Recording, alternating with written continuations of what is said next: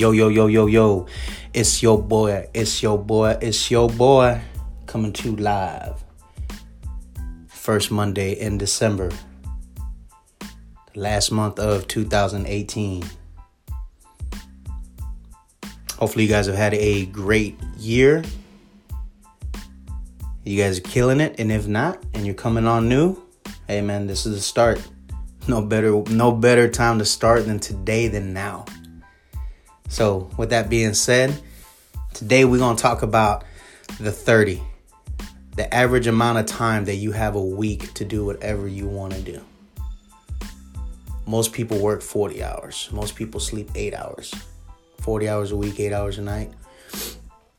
Then usually we put in about another 5 hours of eating, traveling, showering, that other stuff. So on average, you get about 30 hours a week of free time to do what you really want to do. How do you spend your 30 hours?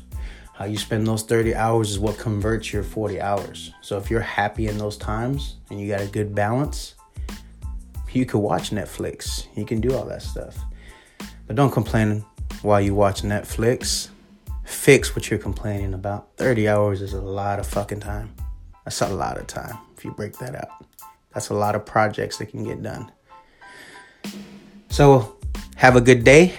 Dwell on that and we'll touch up on it later.